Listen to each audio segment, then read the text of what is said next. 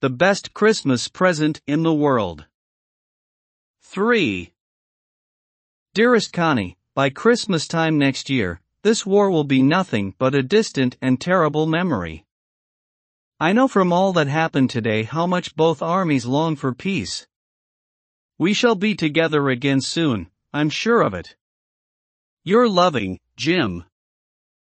I found Burlington House Nursing Home easily enough.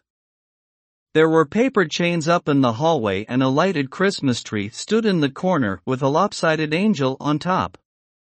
I said I was a friend come to visit Mrs. McPherson to bring her a Christmas present.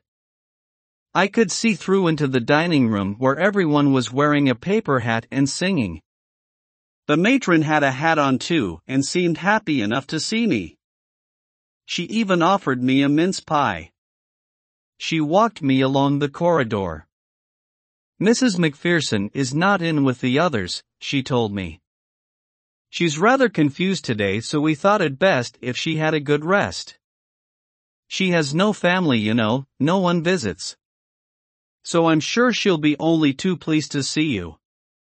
She took me into a conservatory with wicker chairs and potted plants all around and left me. The old lady was sitting in a wheelchair, her hands folded in her lap. She had silver white hair pinned into a wispy bun. She was gazing out at the garden. Hello, I said. She turned and looked up at me vacantly. Happy Christmas, Connie, I went on. I found this. I think it's yours.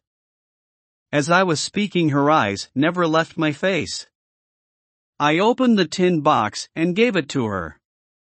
That was the moment her eyes lit up with recognition and her face became suffused with a sudden glow of happiness. I explained about the desk, about how I had found it, but I don't think she was listening. For a while she said nothing, but stroked the letter tenderly with her fingertips. Suddenly she reached out and took my hand. Her eyes were filled with tears. You told me you'd come home by Christmas, dearest, she said. And here you are, the best Christmas present in the world. Come closer, Jim dear, sit down. I sat down beside her, and she kissed my cheek. I read your letter so often, Jim, every day. I wanted to hear your voice in my head. It always made me feel you were with me. And now you are. Now you're back, you can read it to me yourself. Would you do that for me, Jim dear? I just want to hear your voice again. I'd love that so much. And then perhaps we'll have some tea. I'd made you a nice Christmas cake, marzipan all around. I know how much you love marzipan. Michael Morpurgo.